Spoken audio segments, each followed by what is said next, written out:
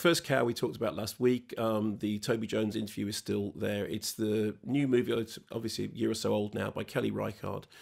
And it's an exploration of the landscape and character of Oregon as played out in a friendship between two characters, Cookie and King Lou.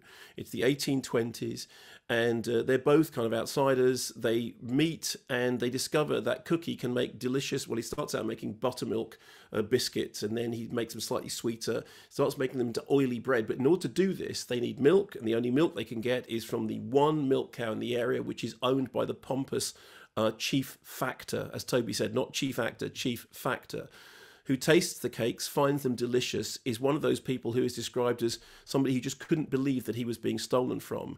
And he then enlists the pair to make him a clafoutis, because he loves their wares so much without tasting that what's happening is that he is being stolen from and it's his milk.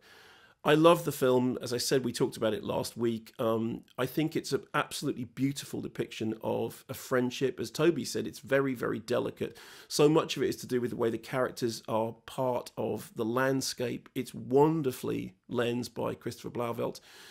And Toby's performance, I think, is magnificent, but I actually think all the performances are great because they're all very low key. It is a genuine depiction of friendship that on the one hand is a very personal film about a small group of people. On the other hand is a film about wider issues of the American dream, commerce, international commerce, capitalism, class, the way in which commerce and comradeship can intertwine.